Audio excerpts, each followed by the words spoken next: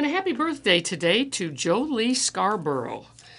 And Jolie, you are joined by several famous birthdays. One is actor Tony Lobianco, who turned 87 today, artist Peter Max, who turned 86, actor John Lithgow, 78, and singer Jeannie C. Riley. So Jolie, happy birthday to you and to all those famous folk that you share a birthday with. You are listening to IRIS, the Iowa Radio Reading Information Service. If you're hearing us on your television on Iowa PBS and you are not a registered IRIS listener, please give us a call at 515-243-6833 so we can get you on our list. We need to know who's listening in order to keep our services free. Now, back to Linda with the first of our obituaries. From Portland, Oregon, Randy Bruce Whitgey, 78, passed away on Thursday, October 5th. Rand is survived by his children, Melinda Whitgey Cluding, her partner Brandon Boone, Brad Whitgey, partner Gretchen Landgraf, grandchildren Jonathan, partner Stephanie, Kaylin, partner Johnny, and Arnold Cluding, Delaney Ross, and Julian and Adeline Whitgey, brother David Whitgey, son-in-law Jeff Mason, and former son-in-law Paul Cluding. Rand was preceded in death by his wife Marilyn Whitgey, his daughter Rebecca, nicknamed Becky Whitgey Mason, and his brother Roger Whitgey. Rand was born on January 23, 1945, to Arnold and Rosamond Storer Whitgey in Council Bluffs. He graduated from Thomas Jefferson High School in 1963, then later from the University of Nebraska, Omaha, with a degree in journalism. He married Marilyn Miller, his love since 8th grade, on December 2, 1968. They moved to Des Moines and eventually settled on the exact same street as Rand's brothers. Rand's newspaper career began with the Nonpareil in Council Bluffs. Then he moved to the Des Moines Register in 1971, where he stayed until his retirement in 2008. His career spanned sports to news, copywriting to editing. In the newsroom, he was beloved and respected by his colleagues for his editing expertise, his supervisory skills, and his humor. He mentored, guided, and inspired many younger journalists. Until his move to Portland, Oregon in 2022 to be near his son, Rand still had the Register delivered daily.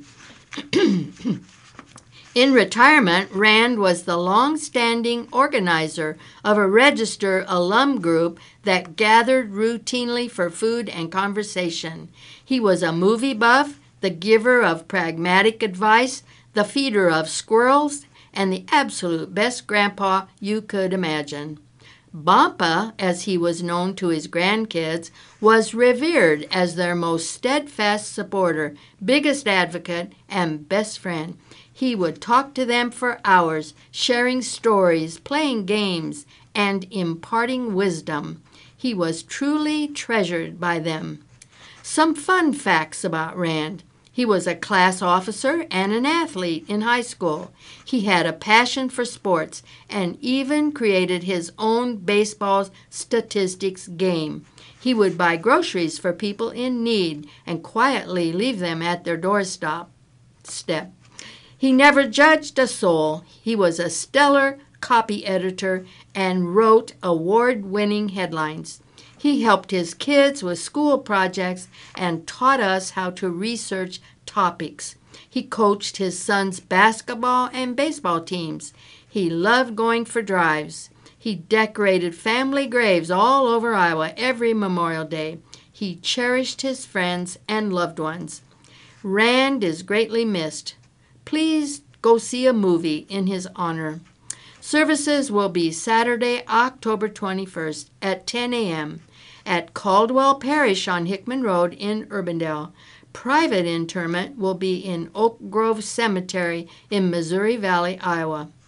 In lieu of flowers, memorial contributions may be made to the Emmanuel Methodist Church.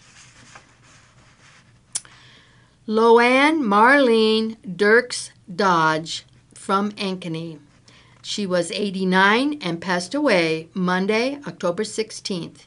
Funeral services are Saturday, October 21st at 10 a.m. at Holy Trinity Lutheran Church on Des Moines Street in Ankeny. Visitation is 9 to 10 before the service. Burial at Pleasant View Cemetery in Hartley, Iowa at 3:30 p.m. Born October 12, 1934, to Leroy H. and Fern Wybert Dirks. Graduated 1952, Merrill High School in Merrill, Iowa, with continued education at Sioux City Business School, graduating in 1954. Worked at insurance company in Sioux City and met the love of her life, Gordon L. Dodge. Married November 7, 1955, and had 2 children, Gary and Lisa Ann. Loanne worked for Legislative Service Bureau of Iowa and eventually became code editor for State of Iowa. Retired in 1999 after many wonderful years. Loanne is survived by her 2 children, Gary L. Dodge and wife Jane Pauba Dodge of Des Moines, and Lisa Ann Dodge Menz and husband Richard of Slater. 5 grandchildren, Jessica Dodge of Des Moines, Morgan Dodge and wife Riley of Pleasant Hill, Victoria Menz of Kansas City, Missouri, Christina Sheets and husband Cole of Nevada, and Alexandra Iakomimi and husband Dennison of Fort Worth, Texas. 3 great-grandchildren, Samuel Richard and Lila Jean Sheets, and Cooper Iakomini. Also a brother, Harlan Dirks, and his wife Joan of Indian Land, South Carolina. Loanne is preceded in death by her husband, Gordon L. Dodge, her parents, Leroy and Fern Wybert Dirks, and her brother, Ordell Dirks. Memorials in Loanne's name may be directed to the Holy Trinity Lutheran Church in Ankeny or the Des Moines Symphony. Send any correspondence to Box 34, Slater, Iowa, 50244. Many thanks to the Mill Pound Nursing Care Center in Ankeny for their tender, loving care for Loanne. Dan Patrick Jordan of Urbandale passed away October 15th at Mercy Hospital. Visitation will be held Friday, October 20th from 5 to 7 p.m.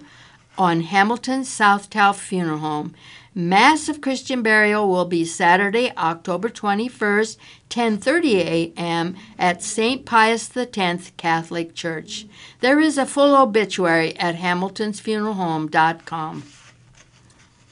James Orland Eichelman, 60, of West Des Moines, died October 11th. Services will be held at the West Des Moines Open Bible Church on October 20th at 11 a.m.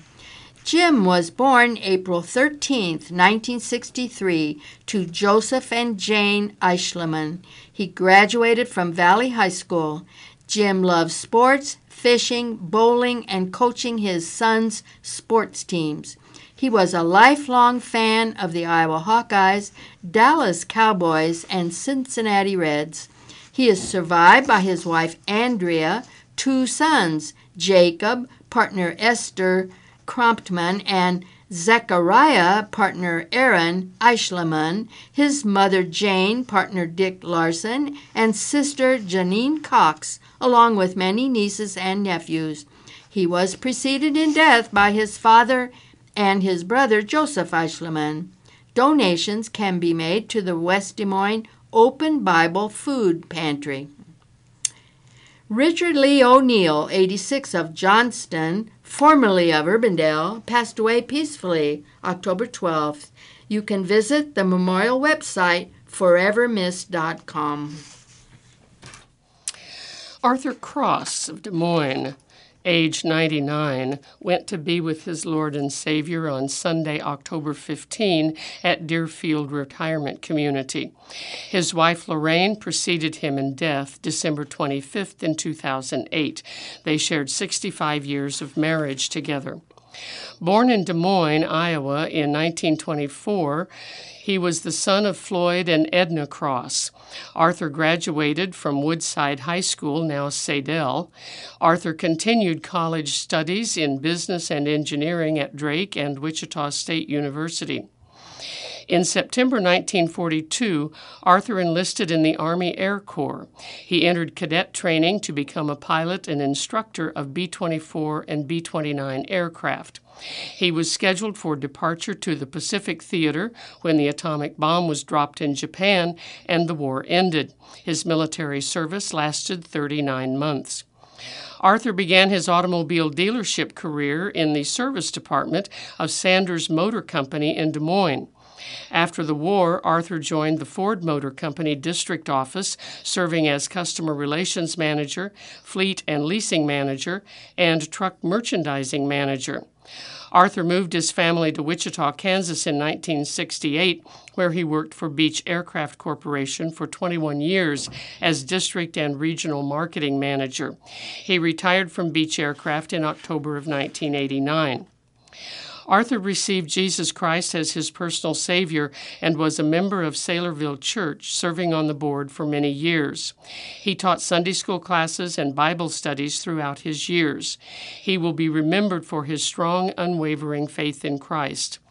He is survived by 2 sons, Randy and wife Janet, and Hal, wife Nancy, 6 grandchildren, Allison, Mark, Matthew, Andy, Rachel, and Beth, and 16 great-grandchildren. The celebration of Arthur's life will be held at Saylorville Church, which is on Northwest 6th Drive in Des Moines on October 23 at 11 a.m., with visitation preceding the service at 10 a.m.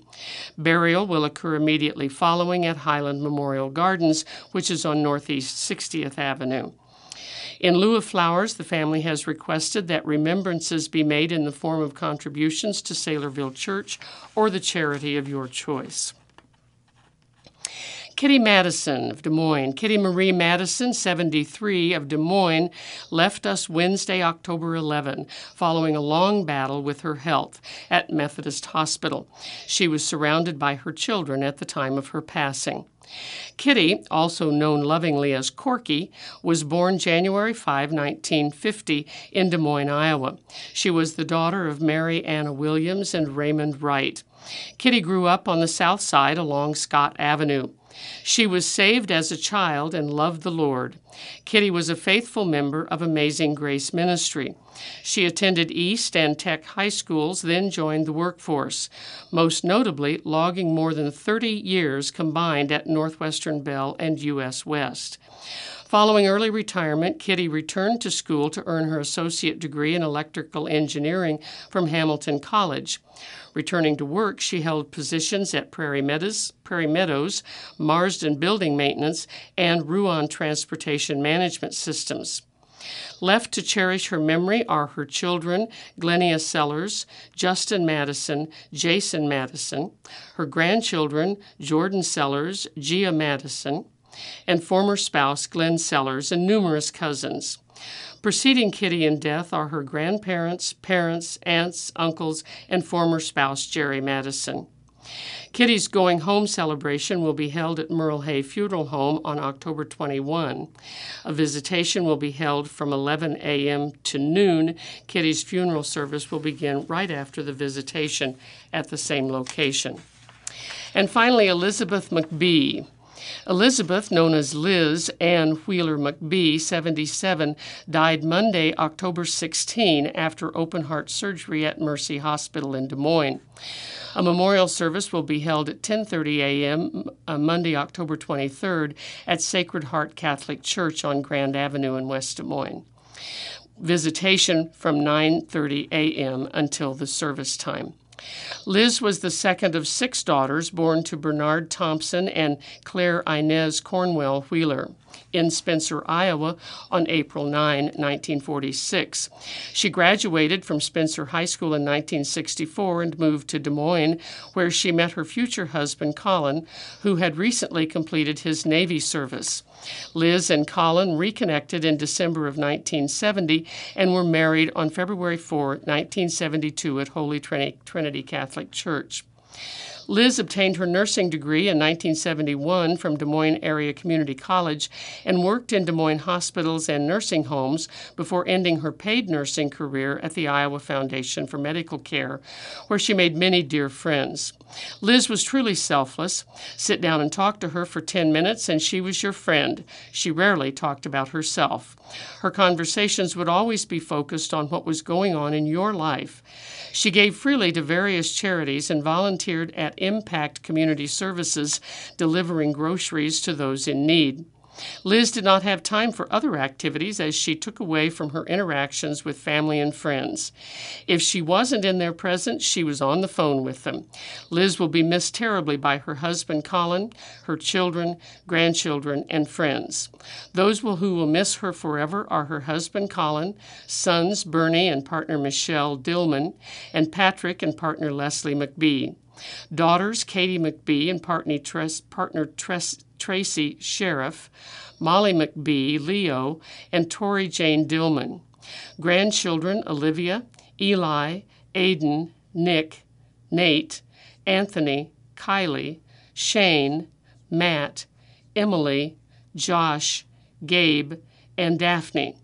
Great-grandchildren, Nara, grand-dog, Lita, sisters Maggie, partner Colin Stephen, Patsy Wheeler, Katie and partner Tom Strabing, and Terry Wheeler. Liz is preceded in death by her parents, her sister Joan, and grand-dog Angel. Memorials may be made to Sacred Heart Catholic Church in Liz's name. And Linda's smiling, and it's about those grand dogs. I have grand dogs too, so I get that. I've always wanted to put the dog in the paper. Well, but returning to the main section, we have some political articles, seeing how there is an election coming up. Courtney Clark running again for Waukee mayor. One candidate, incumbent Mayor Courtney Clark, is running for Waukee mayor. The Des Moines Register asked the candidate to respond to questions on why they're running and the issues their community is facing. Their answers may be lightly edited for clarity or length. The election is November 7th. So Courtney, age 42, grew up in Des Moines. Her current home is Waukee. Her education, bachelor's in management and bachelor's in international business from Iowa State University. Her political experience, mayor of Waukee 2020 to the present. Waukee city council member prior to that for 2018 to 2019. The question, why are you running? This is my home. This is where my husband and I live and where we raise our children. While Waukee is already one of the best places to live, I believe we can always improve. I feel called to serve my community and leave it better than I found it. Waukee has a lot of strengths, but also a lot of challenges that come with our growth. My background in business leadership and finance helps navigate these challenges. Additionally, I serve on several regional boards that help provide strategic opportunities for partnerships across the metro. What is the biggest issue facing your community and how would you address it? Our biggest challenge is how to continue to fund infrastructure, roads, water, stormwater, and sewer projects as we grow. Each year, we spend between $25 and $45 million on these projects without increasing our property tax levy. However, this takes prioritization, significant strategic planning, and the continual sourcing of funding opportunities. Other challenges include maintaining our hometown centers even as we grow, diversifying housing and job opportunities, and continuing to enhance our residents' quality of life.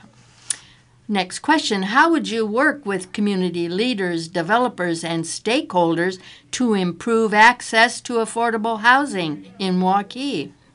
We have already made strides in this area. Our city council, city staff, and I worked with developers to create an affordable housing project that was submitted for funding to the Iowa Finance Authority this year. While we were not awarded funding in 2023, our commitment remains. We have worked with developers to make our land shovel-ready. Central Iowa Shelter and Services to identify other funding opportunities, and Habitat for Humanity to create a secondary plan for a portion of our land. Through these and continued efforts, we will improve access to affordable housing in Waukee. The third question, and this is the last one, Waukee does not pay into the Des Moines Area Regional Transit Authority. Should that change, and if so, how much should Waukee invest, and what level of service would you like to see in the community? Public transportation is incredibly important, and we know that DART is a great system. In past discussions with DART, the cost to provide just and express service to Waukee far outweighed the service. Those costs would result in significant increases to our residents' property tax levies, and therefore it's critical we make sure we actually meet our residents' needs. During strategic planning earlier this year, we identified the need for a full transportation needs analysis for our residents and businesses. We expect to complete that over the next year, which will help us identify our service needs and opportunities. Waukee School Board election has 5 candidates, and this is an article that is designed to help you meet them. 5 candidates are running for 3 open seats on the Waukee School Board, including Kate Boonstra, Amy Jepson, incumbent Wendy Marsh, Tammy Rubino, and incumbent Michael Tretton. The Des Moines Register asks each candidate to respond to questions on why they are running and issues their district is facing. Their answers may be lightly edited for clarity and length. The election is November 7th, and I'll just tell you right now we're not going to be able to get through all of these questions, but we'll take as many as we can get. The first is the first question. There's some background experience information here about ages and political experience and so forth, but I'm going to move right to the questions to see if we can get as many as possible in here. So the question, why are you running? Kate Boonstra. Public education is very important to me personally and professionally. I'm a 4th-generation teacher, preceded by generations of women who pursued higher education in times when few were encouraged to do so. I have served multiple Iowa districts as a vocal music teacher and worked in Waukee as an extended learning program, which is sometimes called gifted and talented teacher. My experiences as a parent, educator, and community member have reinforced the importance of thoughtful local decision making when it comes to our schools. I look forward to applying these skills and experiences to board service. Amy Jepson says, my candidacy for the Waukee School District School Board is driven by one unwavering focus, ensuring the well-being and future of our children. Wendy Marsh says she's running because I have been a resident of the Waukee district since 1998 and have a great love for the school system and the community. I've served on the board for the past 4 years and have learned a great deal from serving that I would like to carry over into a second term. My primary goals are to help ensure that all of the students in the district are educated in a welcoming environment and receive the best possible education experience, recruit and retain the best teachers, and maximize the school finances in furtherance of those goals. Tammy Rubino says, I'm running for Waukee School Board because I feel called to serve our community in a more meaningful way. Waukee is an extraordinary place to raise a family, anchored in the exceptional reputation of our public schools.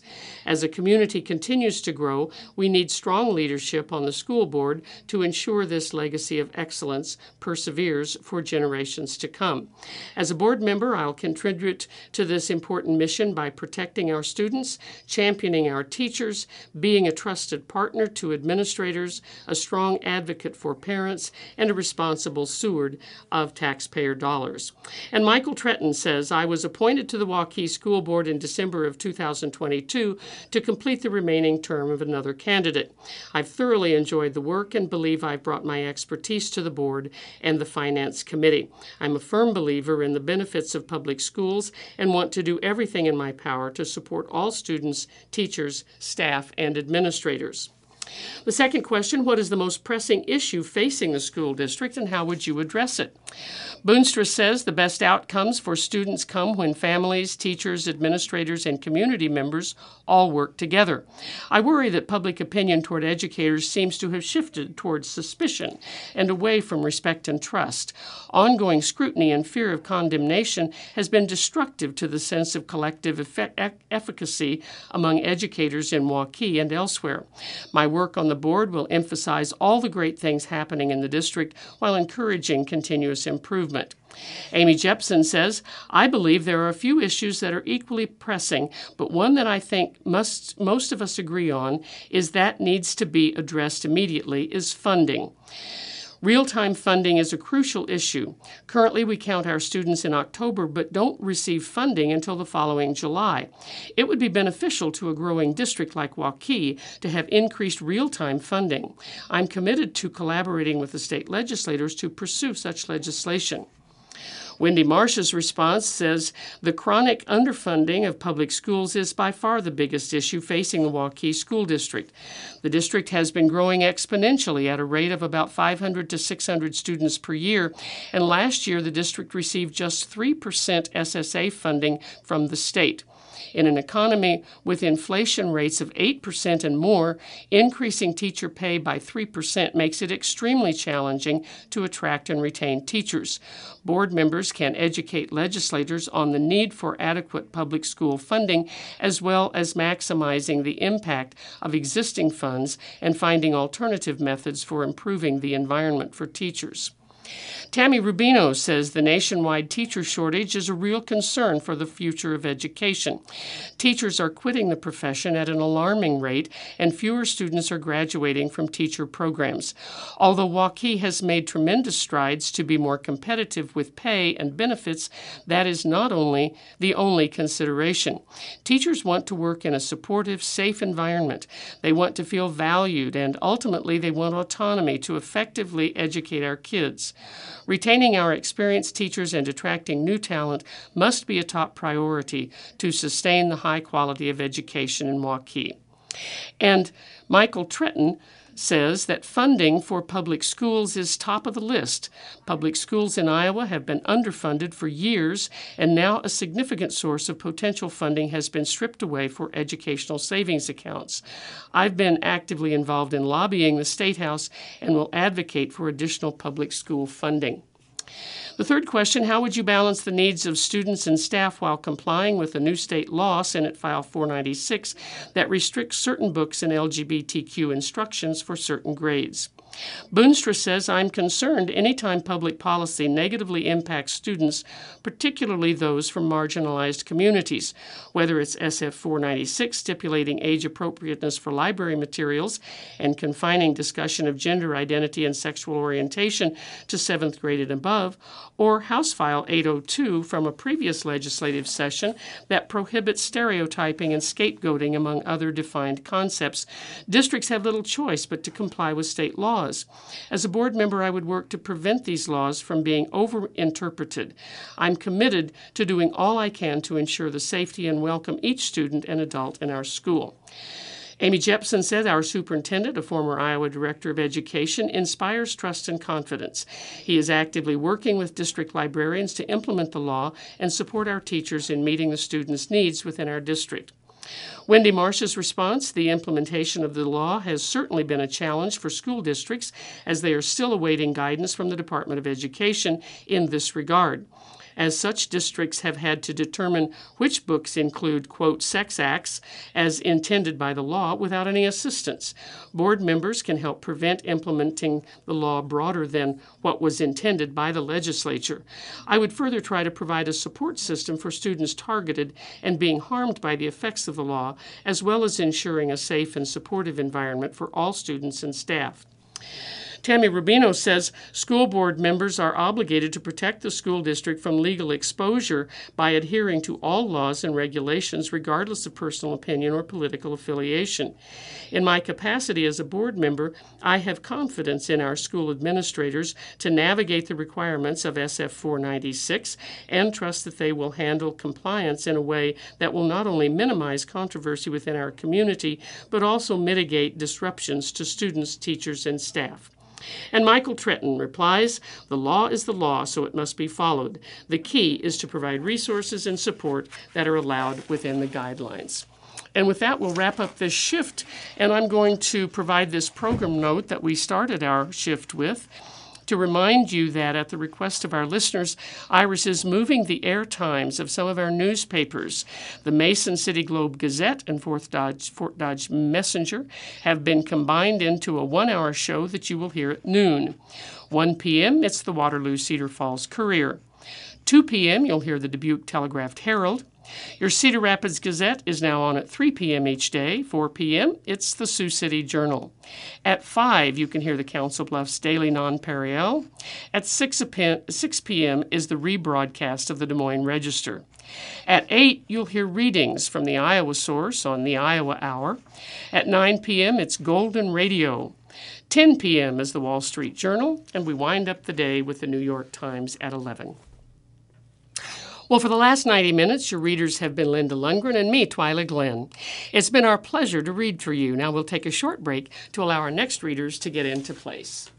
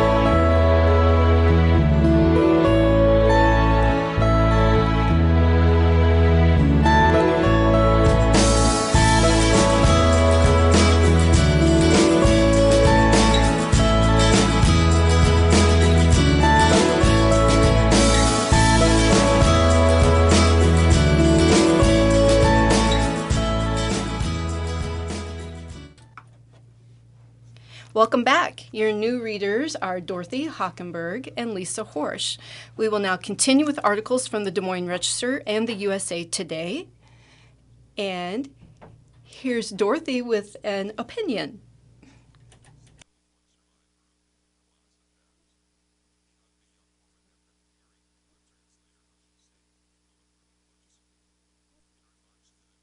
Ernst can bring down drug prices for Iowa. Every day, Iowans rely on prescription drugs to live their lives. but the sticker shock they feel at the pharmacy is a hard pill to swallow. For years, drug prices in America have made it harder for Iowans to make ends meet every day and force us to choose between paying the electric bill or buying life-saving medication. The new drug law passed last year will help many people, but there is more to be done. Our elected leaders must finally offer all patients and consumers some relief. According to the Department of Health and Human Services, Americans pay roughly 2.5 times more for their prescription drugs than people in other nations, with copays and out-of-pocket prices reaching further and further into our wallets. This is a problem on a massive scale, as the Kaiser Family Foundation reports that more than 6 in 10 Americans take at least one prescription regularly, and more than 8 in 10 feel that drug prices are unreasonable. This crisis has been spiraling for years. One of the primary factors contributing to this problem is that our prescription drug market is becoming increasingly anti-competitive. When drug companies develop a new treatment, patent law dictates that they get a certain amount of time for that product to enjoy exclusivity on the market. After that exclusivity period ends, competitors are allowed to develop lower-cost generic and biosimilar drugs that are just as effective as the original product, but often come at a significantly lower price to patients. However, brand-name drugs companies have mastered the art of manipulating patent monopolies to extend the amount of time that their products, and only their products, are available. They use tactics like slightly altering drug formulas to secure a new patent, paying off competitors to delay entry of competing products, or securing a frivolous amount of patents to lengthen their window of exclusivity. These tactics represent abuse of monopolies, and they are a leading contributor to the high prices that Iowans pay at the pharmacy. An issue of this scale requires strong, I'll just take a little glass of water here. Resident Frog comes in. An issue of this scale requires strong bipartisan policies that rein in anti-competitive practices of drug companies and promote a fairer, more affordable drug market. Right now, there are bipartisan efforts in the U.S. Senate to promote legislation that reduces price gouging and patent manipulation. It is essential that both parties come together to advance this legislation, because every day that Congress waits, more and more Iowans will be stuck paying exorbitant prices at the pharmacy. Thankfully, our Senator Joni Ernst has never been afraid to work across the aisle to tackle the major problems harming Iowans, including the drug pricing crisis. She has always put the needs of Iowans above partisanship, and I have faith that she will stand with us now to bring down the prices of our prescriptions in a bipartisan way. For too long, pharmaceutical companies have gotten away with gaming the system for their personal profit at the expense of Iowa patients. Senator Ernst has the power to stop them. Looking at letters to the editor. High-end homes aren't all the Metro offers. This is written by Robert Brown from Ankeny. Why does the Register feature homes that only a small fraction of readers can actually afford? Most of us will never be in a position to visit, much less own such a property. It seems more reasonable to feature homes that the vast majority of readers have a chance, in reality, of owning. I understand the need to dream, but... Again, by Robert Brown from Ankeny. 3 nights of trick-or-treating is too many. This is written by Stephen Whitaker of Altoona. Some local officials think it's a good idea to move Beggar's Night to the Saturday before Halloween. The reasoning is the little ones will get tired by 8 at night. This act is sheer lunacy. Halloween is on October 31st, period. It is bad enough that the Des Moines Metro is the only place on the planet that has Beggar's Night on the 30th. All these officials who voted for the lame Saturday before proposal should be subject to providing a full-size candy bar to anyone who comes to their door. Bah humbug. Again from Stephen Whitaker of Altoona. Planned Parenthood book sales should continue. This is from Tim Urban of Des Moines. Amber Gustafson praised the decision by Planned Parenthood to sell the book warehouse to the city and invest the proceeds in an endowment fund for sex education in Iowa. This is in reference to her October 12th essay. If the endowment generates income for programming in Iowa rather than supporting staff and overhead of Planned Parenthood in Minnesota, it will be a good thing. But Gustafson overlooks the incredible legacy of the book sale as an enterprise engaging hundreds of Iowans every year in support of women's health and reading. Book sale volunteers make the sale financially successful. Let's hope these volunteers are given the chance to find a new warehouse, continue to run the book sale, and support literacy without bans and local programs for women. This would be a win-win for women in Iowa. Again from Tim Urban of Des Moines. Defining diversity and equity. This comes from Eric Reisenberg of Des Moines. Diversity is our greatest strength. Though equity means we are all the same, we all have the same goals, skills, and ethics. In fact, that we are all born exactly the same also means any disparate outcome anywhere in life is inherently the result of systemic, imposed unfairness. Because in an equitable world, everyone's life would be exactly the same. This means all humans are interchangeable, except when it comes to representation. We can only be represented by people who look like us. Though race and gender are social constructs, so anyone can claim to look like us, and we must agree. If you consider this confusing, be careful, and good luck to you. Again from Eric Reisenberg of Des Moines. Pella Library Plan isn't an aberration. This is from Frank McCammond of Redfield. I said to my wife a while back that as soon as the book banning groups get their way with schools, they would go after public libraries. Well, behold what's happening in Pella with a ballot measure to make their libraries' decisions subject to politics. Most of these efforts are in no way grassroots. They are proposed and coordinated by national, out-of-state conservative groups like the American Legislative Exchange Council. That is why all the red states seem to come up with laws and attacks that sound very similar. This will not stop with Pella. Time to read Fahrenheit 451. Again from Frank McCammond of Redfield. And our final letter, Iowa's top cop supports notorious crime suspect. This is written by David Leonard of Waukee. Attorney General Brenna Byrd's endorsement of Donald Trump is a clear indication of how far Iowa Republicans have fallen. Here is our state's chief lawyer endorsing a chronic liar under 4 indictments and 91 criminal charges. What would Trump have to do before Byrd would conclude he wasn't worthy of her endorsement? Again, written by David Leonard of Waukee. Dorothy? And our next one is Know How Dense Breast Tissue Affects Cancer Screening. So your turn, and this is by Bridget Pargulski, and she is a founder of the Iowa Army of Pink. Reading a normal mammogram is like looking for a pine tree on a prairie. Reading your mammogram was like looking at a forest of pine trees and trying to decide if there is an ugly one.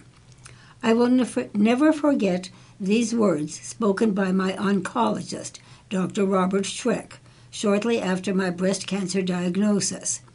He was trying to help me understand how my cancer could have gotten so advanced before it was detected. My name is Bridget Kargulski, and I am a breast cancer survivor and founder of the Iowa Army of Pink. I founded this group to organize and enlist help in spreading awareness on the issue of dense breast tissue and its impact on mammography and breast cancer risk. I did not want what happened to me to happen to anyone else, but I would learn that it was happening to other women far too often. I never missed a mammogram. I did self-exams. I did everything that I was supposed to be doing to find breast cancer early, even though breast cancer did not run in my family. So how was my cancer not diagnosed until it was stage 3 and advanced into my lymph nodes? Turns out there is a very simple explanation. I had extremely dense breast tissue, which makes it hard or impossible to see breast cancer on a mammogram. This is a fact that I did not understand until it was too late. According to breastcancer.org, dense breast tissue makes it harder for doctors to see cancer on mammograms. This increases the risk that cancers will be missed. The American Cancer Society warns, screening mammography misses about 1 in 8 breast cancers. Women with dense breasts are more likely to get a false negative result. I would later learn at the Mayo Clinic that my cancer had likely been there for 5 years. That means I had 4 mammograms that were interpreted as normal, when I did actually have cancer. After learning that I had extremely dense breast tissue that delayed my diagnosis, I wanted to learn everything I could about breast density. I learned that it is very common. According to Mayo Clinic, quote, about half of women undergoing mammograms have dense breasts. Approximately 40% of women are in the heterogeneously dense category, and 10% are in the extremely dense category. The other 50% of women fall into either the fatty or scattered categories, which are not considered dense. Breast density is simply fibrous and glandular tissue in your breast, as opposed to fat. It is normal tissue in the makeup of our breasts. However, it reflects white on a mammogram, and so does cancer. Some have compared reading the mammogram of women with dense tissue to looking for a snowball in a blizzard. I was also very surprised to learn that having dense breast tissue puts you at higher risk for getting breast cancer. Memorial Sloan Kettering Cancer Center reports people with highest density are 4 to 6 more times likely to get breast cancer than people with least dense breasts. This level of risk is second only to having the BRCA gene. Dense breast tissue is not something you or your provider can feel. The only way to know if you have dense breast tissue is by getting a mammogram. The radiologist will determine in which breast density you are.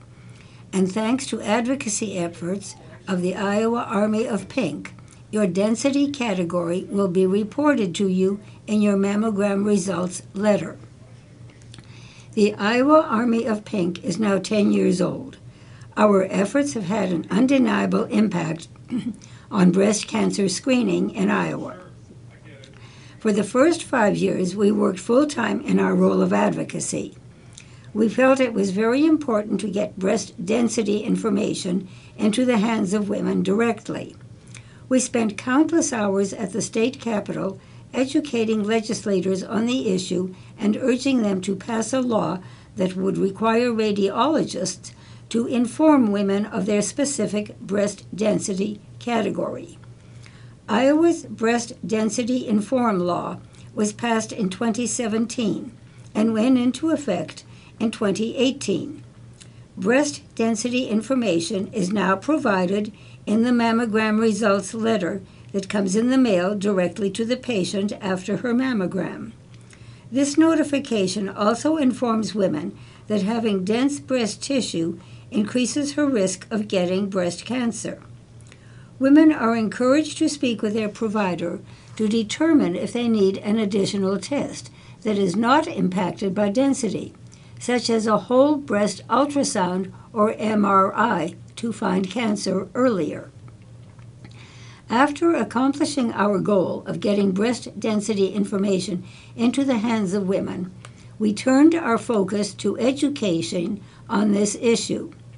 We became a 501c3 nonprofit.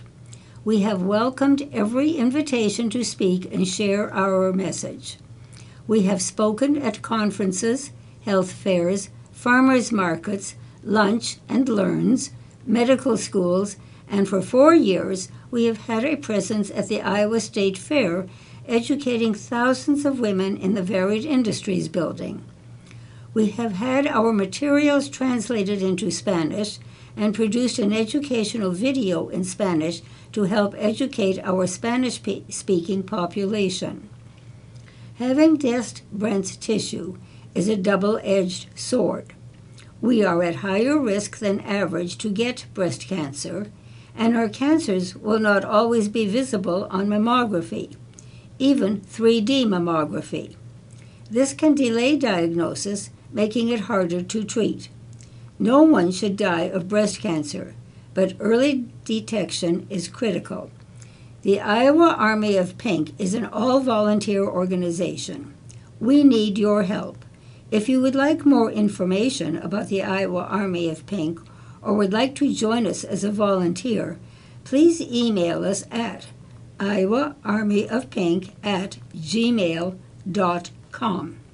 For more information on breast density, please visit our website, www.iowabreastdensity.org, or a national website, www.densebreast-info.org.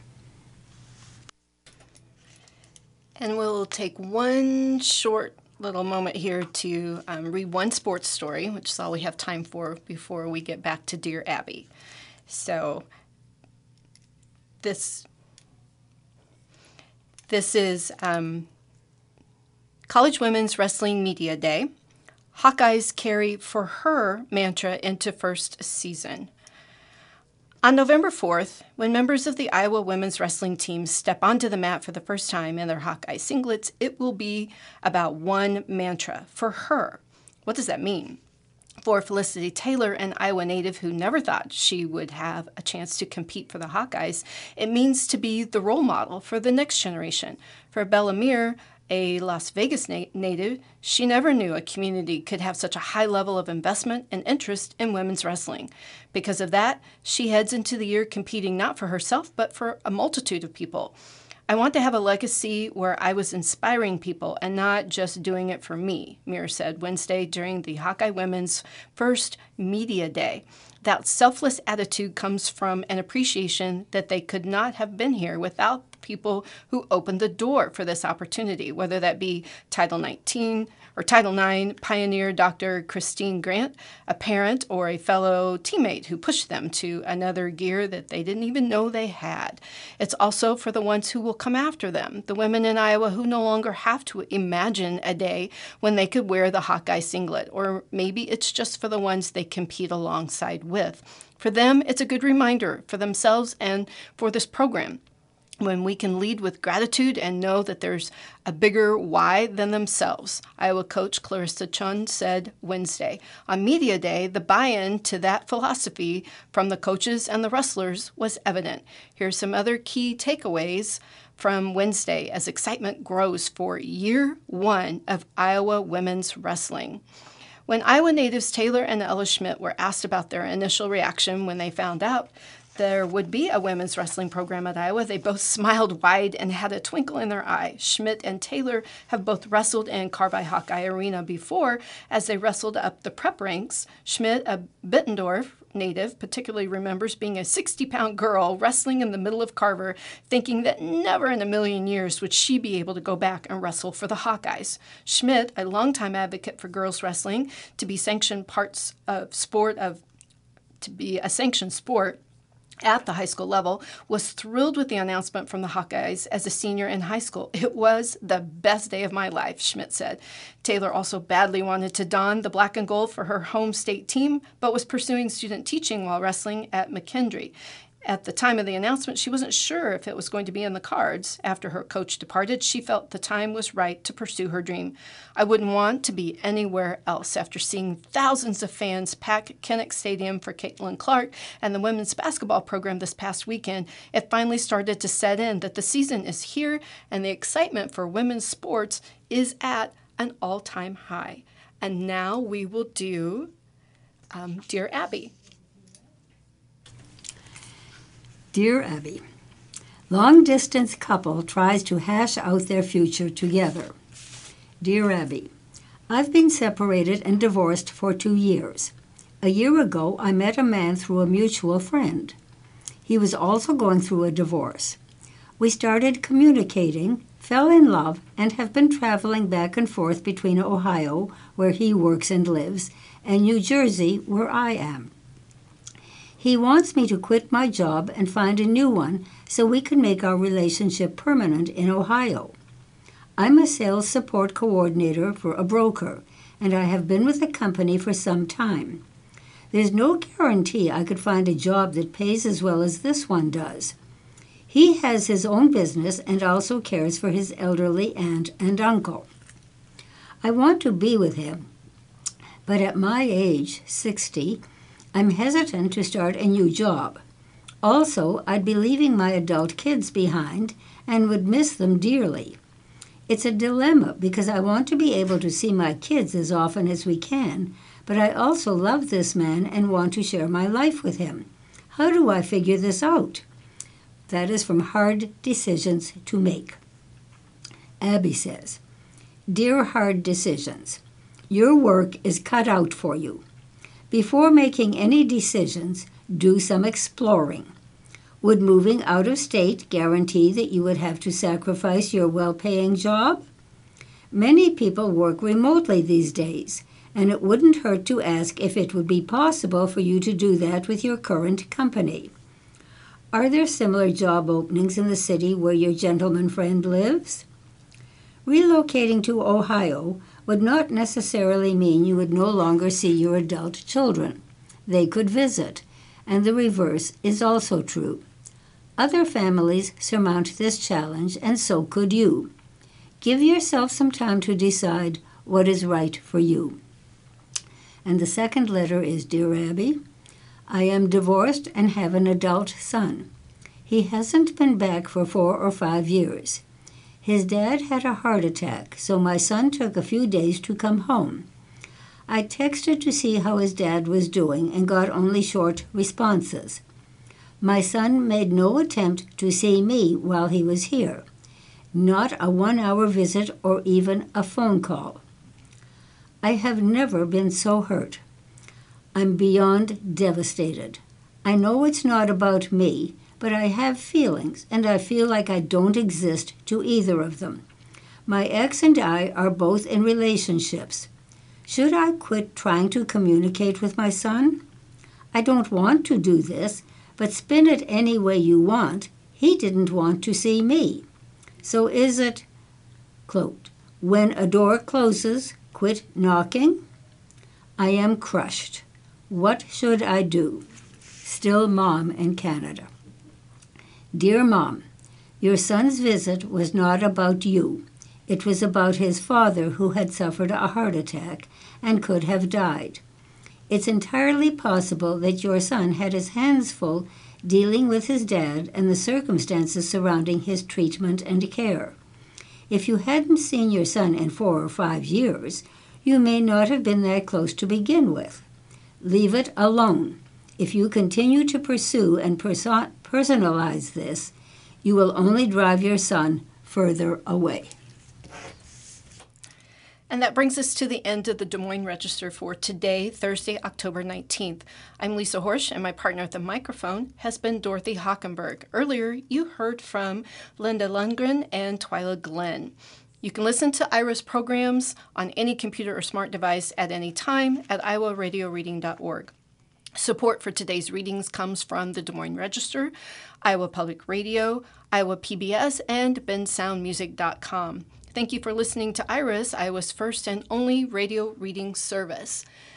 And a quick announcement at the request of our listeners, Iris is moving the air times of some of our newspapers. The Mason City Globe Gazette and the Fort Dodge Messenger have been combined into a 1-hour show that you will hear at noon.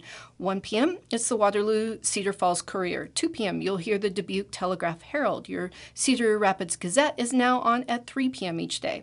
4 p.m., it's the Sioux City Journal. At 5, you can hear the Council Bluffs Daily Nonpareil. 6 p.m. is the rebroadcast of the Des Moines Register. At 8, you'll hear readings from the Iowa Source on the Iowa Hour. 9 p.m., it's Golden Radio, and 10 p.m. is the Wall Street Journal. And we will wind up the day with the New York Times at 11.